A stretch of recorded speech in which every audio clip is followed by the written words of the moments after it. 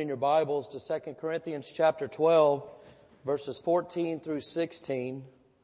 Well, we are blessed with musically talented people around here.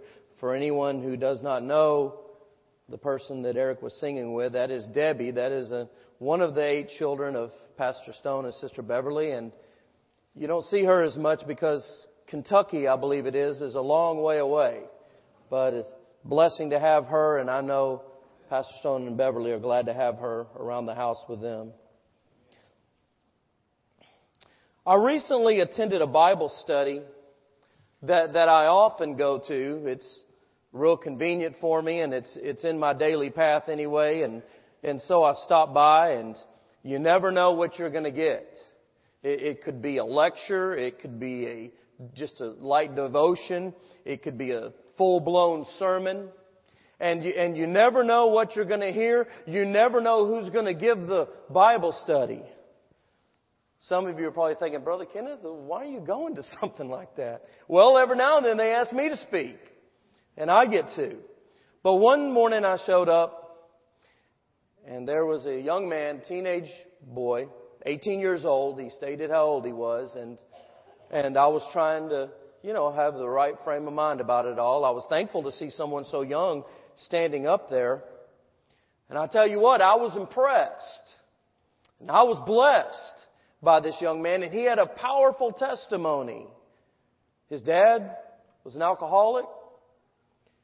His mother was involved in some ongoing sins that really severed and caused destruction within the family. His sister was on drugs. And here he was at the time, a 14-year-old result of that situation. As you can imagine what unfortunately might typically happen to a 14-year-old in that environment. But he had a friend. And this friend would invite him to church. And he'd go to church with him. And the preacher even got to know this 14-year-old boy, guest of the church, and then he got to know about the problems that he was going through.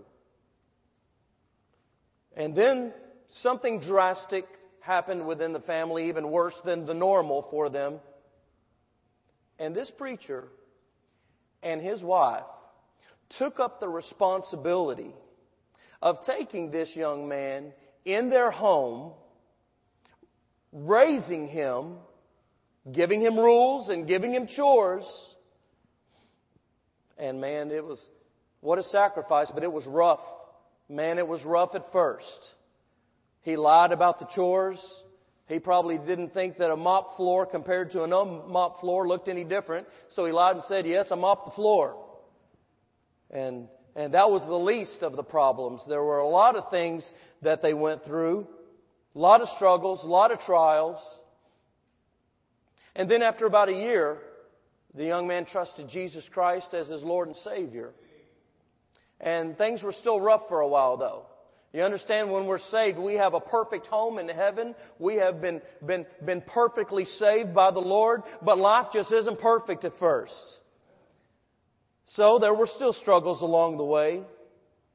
But I got to see the finished product of 4 years in a young 18-year-old man standing before a group of young people and having some depth in the Word of God and a true humility that just overwhelmed me coming from him.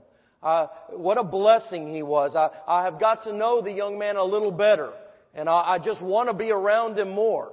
Someone said as he was preaching, I was working my way up to the front as if I was going to stand right beside him, but I was drawn in by someone that had been touched by the Lord. Oh, he touched me, the song goes. And that's all I could think of. This young man has been touched. I haven't met that preacher yet that took him in. But there's a twofold blessing in this to me. I am so moved by what this preacher and his wife chose to do, taking him in the home. The risk involved. A lot of us, if we knew this glorious outcome in advance, many of us might choose to do the same thing ourselves if it's fitting in our family situation or whatever. We might do something like that knowing the outcome. And don't get me wrong, I know there's some just like that preacher that would do it, but how many would really do it not knowing the outcome of such a risk, I'll say, because that's what goes through our mind at first. Unselfish service. It just a complete unselfish service is what I understand and detect in that whole situation. You know, when I first started preaching, I can relate to a statement that Pastor Stone made one time. He said, I probably made a lot of people miserable my first year or two of preaching, and I haven't gone in depth with him about it, but I believe I can understand what he's talking about. I felt like it was my job to go in front of the people and just to throw the Word of God out there as hard as I can, make us see how much more we need to grow and how much more we need to do, and I could really cut it with a jagged knife. You know, when you've been preaching a while, you can make a fine incision, and it's so beautiful. And we have a pretty tough truth to share this morning. It was tough on me. I don't have an aim of being tough on all of us. However, I do want to talk about our service to one another. Jesus said that we are to love one another. He said, comfort one another. We're to confess our faults one to another. We're to love one another affectionately. We're to serve one another. And we're going to strip it down today. And we're going to look at it in a very raw manner so that we might clearly get the picture and be refreshed, be encouraged, be moved into action of what we're called to do. We'll look at 2 Corinthians chapter 12 and we'll pick up in verse 14. I'll explain the setting in a minute. But Paul writes to the church at Corinth, "Behold, the third time I am ready to come to you, and I will not be burdensome to you, for I seek not yours, but you. For the children ought not to lay up for the parents, but the parents for the children. And I will very gladly spend and be spent for you, though the more abundantly I love you, the less I be loved. But be it so, I did not burden you. Nevertheless, being crafty, I caught you with guile." I would like for us to look at three phrases within these three verses this morning. And the first one you find in verse 14. Let's emphasize, "I seek not yours, but you," Paul says. All right? The idea of, I want to possess nothing of yours. I'm not wanting your stuff. I'm not wanting what you have. I am interested in the well-being of your life, is what Paul is saying there. And then if you look in verse 15, we will emphasize the very beginning of the verse, "And I will very gladly spend and be spent for you." Paul is saying that with pleasure, he is extending himself to be a help, to be whatever he needs to be in their lives, to the point of exhaustion for their well-being. In the behalf of others, he's exhausting himself. And then lastly, in verse 16, I'll draw your attention to the phrase, "I do not burden you." Paul is not coming to be a weight of heaviness or a responsibility of them, upon them, from them, with His life, with His presence going to them.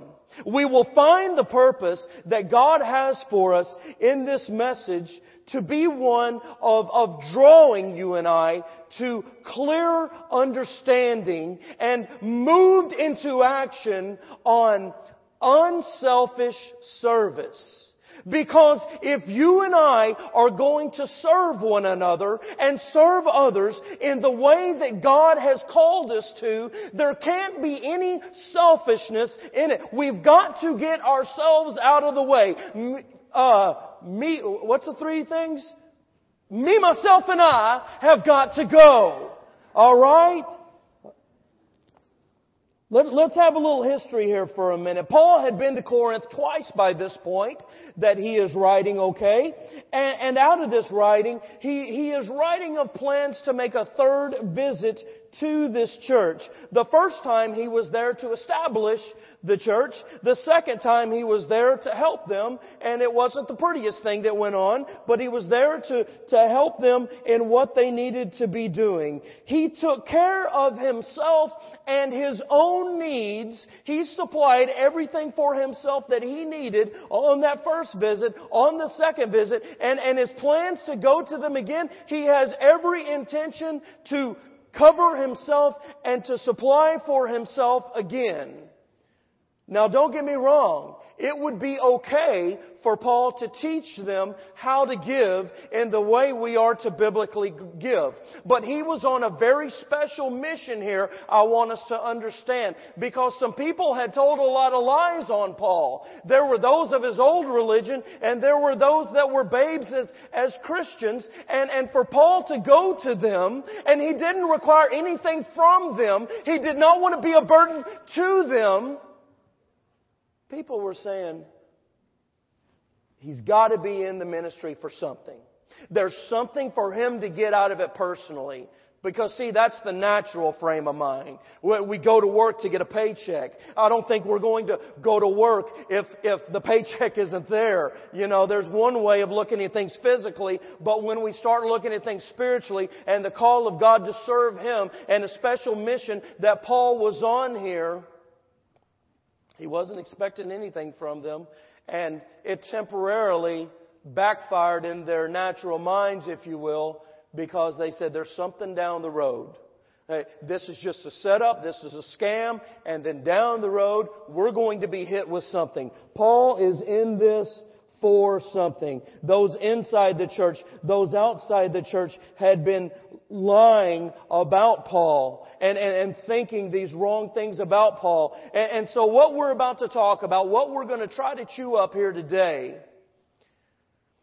is that Paul was there and Paul did what he did, and Paul wrote what he wrote to defend himself to those who lied against him, but also there was just a divine indwelling of the Lord that moved him into the type of unselfish service that he was doing. So as we get to looking at this, we're going to see and focus on a few certain things. And we've already focused and saw in verse 14, he writes to them, all right, you with me? Let's put this in a little deeper.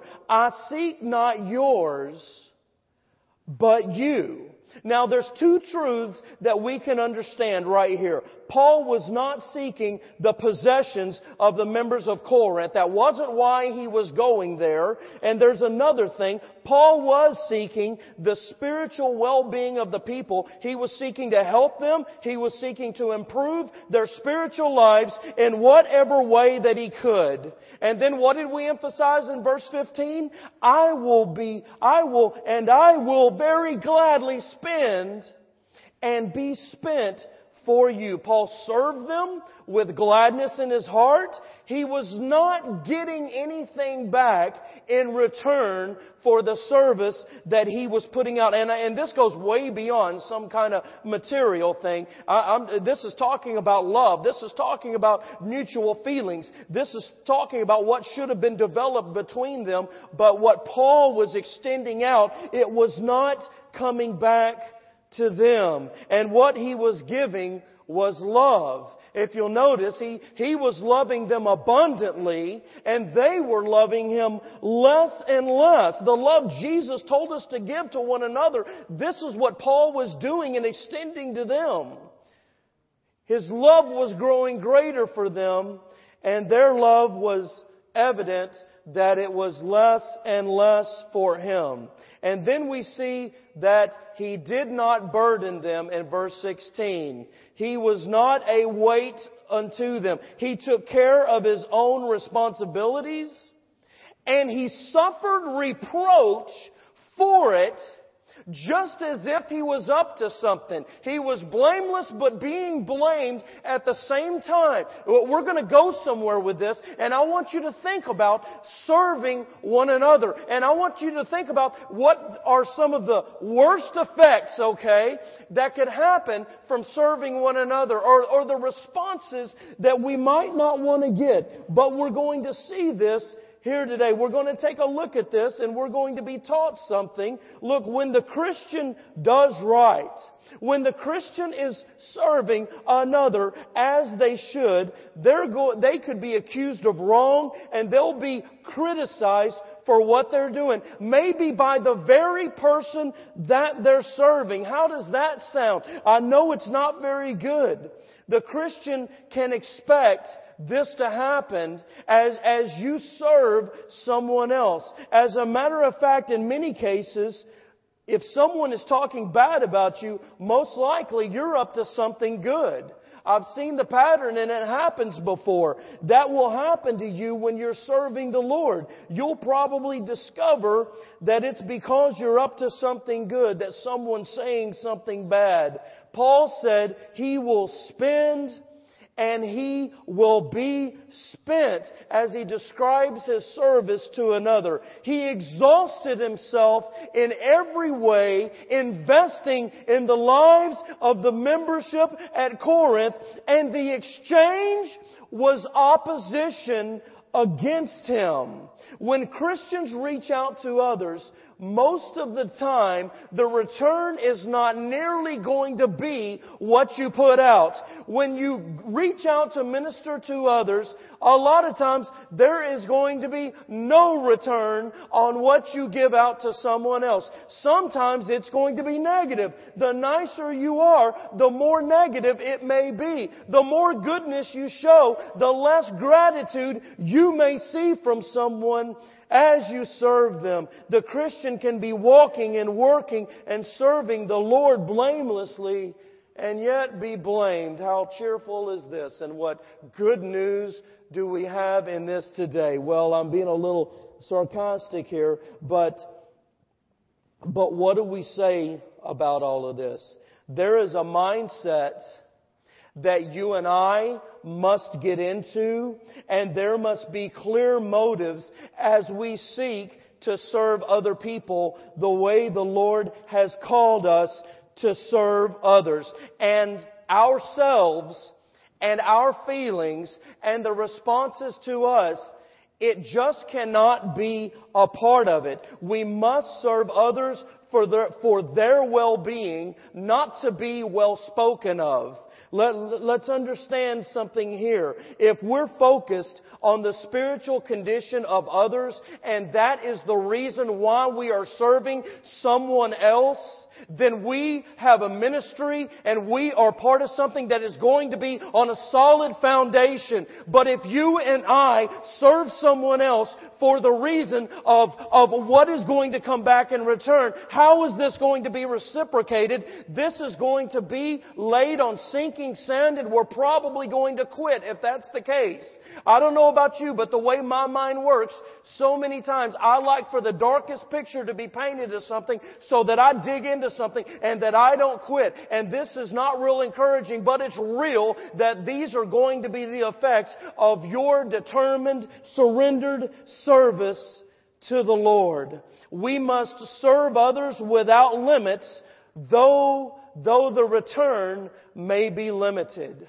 And as I say, serving without limits, don't get me wrong. There is discernment and there is guidance from God in this, and we do not do it completely blindly. For some reason, sometimes there are those that are not meant to be served, but we will have constant divine opportunities in our lives, in our daily paths to serve God's people. And we should exhaust ourselves doing so, how much less friction would there be among people in the church if that's the heart we had? It's not about me, it's about you, and I'm serving you. There's a lot of things, a lot of troubling things that would go away if we surrendered to this call to service that God has placed in front of us to exhaust ourselves in. We must serve with unquestionable motives,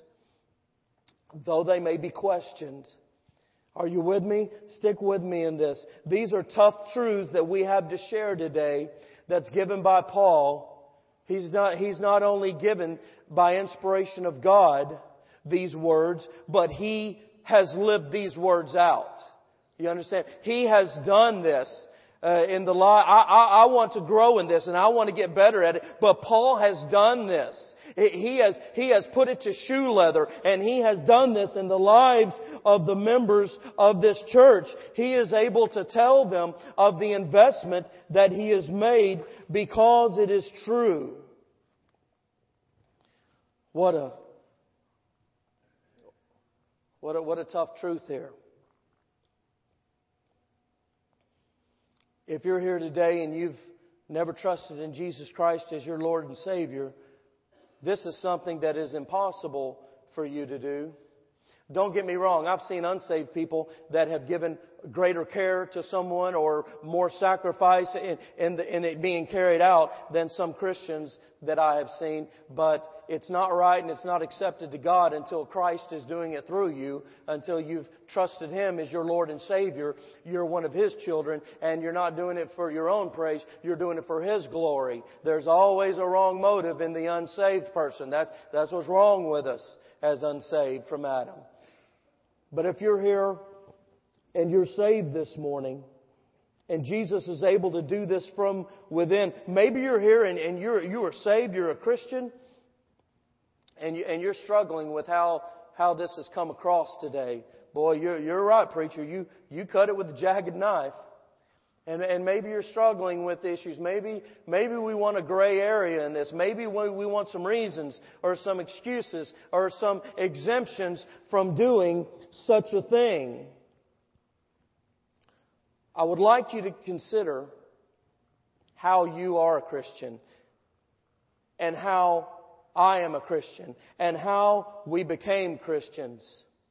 Because like a rose trampled on the ground, Jesus Christ took the fall for us. Jesus Christ came down from heavenly glory to receive nothing from you or nothing from me, but to see us in our destitute condition in need of a Savior. And so He came down from heaven and made Himself a little lower than the angels for the suffering of death for you and I. He did that for us to receive nothing from us, but to rescue us from destruction. He did it for our lives, and He did it because of our eternal destiny that He had in mind. And think about the response. Look at how many have rejected this free gift that has been extended through Jesus Christ to be Lord and Savior and to save. He's mighty to save and to take people home to heaven to be with Him. Look at all the rejection that has happened, yet He did it anyway. Jesus Christ loves every single person. He loves us all. He knew in advance what the response was going to be, yet He gave Himself and He gave His life and He loved us all anyway. People that die without Christ, that go into eternity without Him, they go out loved by Him. He loves everyone, and look at the response that was given. Even for those of us that have trusted in Jesus Christ as Savior, we could never repay or come close to repay what the precious Lamb of God has done for you and I in giving His life for us. We wouldn't qualify to do it anyway, and we cannot return to Him ever what He has done for us. Oh my. He's given the fullness of His love to us. There is no burden that comes to us from Jesus, but He paid the price. He took our weighty burden of sin upon Himself. And He paid the price for it. He gave His life for us. If you have never trusted in Jesus Christ as your Lord and Savior, you've never called upon the Lord to save you. I'm not saying have you ever attended church service, or have you ever even done something in a church, or have you acknowledged God, or did you say a prayer when someone was sick? Nothing like that. If you have never called upon the Lord Jesus Christ to save you from your sins, I want you to think about an unselfish service that He has already given for you, because He paid your sin debt. He paid your penalty. He suffered and died for you on the cross at Calvary that you might be saved. He's already provided a beautiful, spiritual, eternal service for your life. You're already accepted if you'll accept Him. He paid the price. He finished it all. He said it was finished on the cross. And He has done that for you.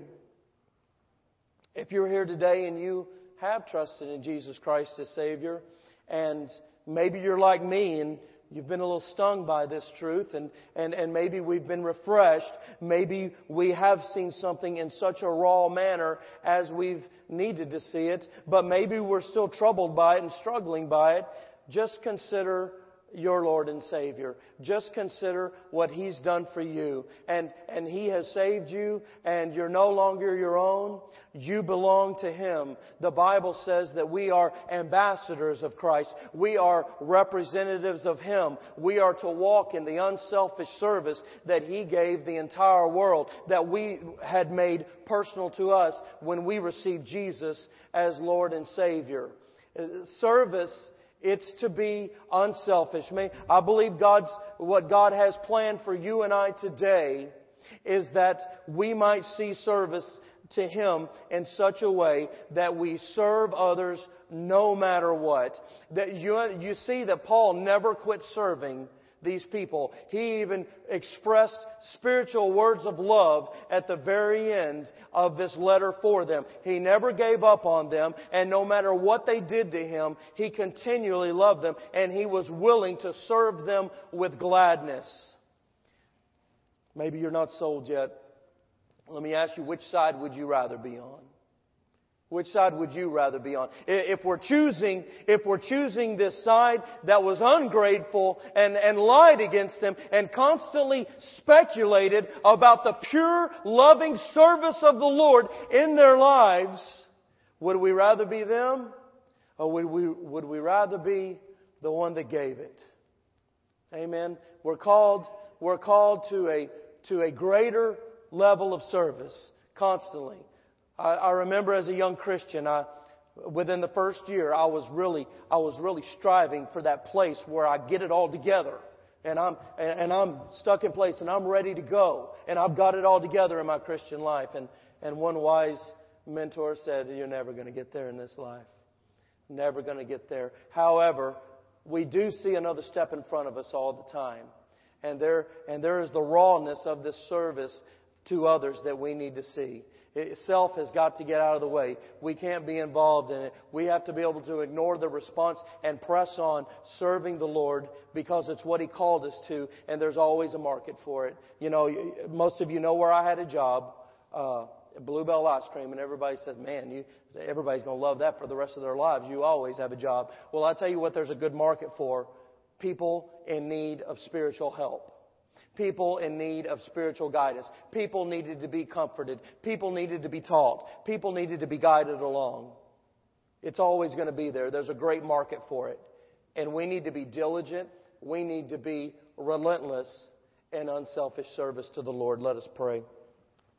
Father God in heaven, Lord, we come to You today. My God, I thank You for a day of life You've given us. Father, I thank You for Your precious Son who gave His life on the cross at Calvary, was buried and raised again for us, for all of our sins, dear God. And Lord, where none of us could ever suffer that, none of us could ever do that.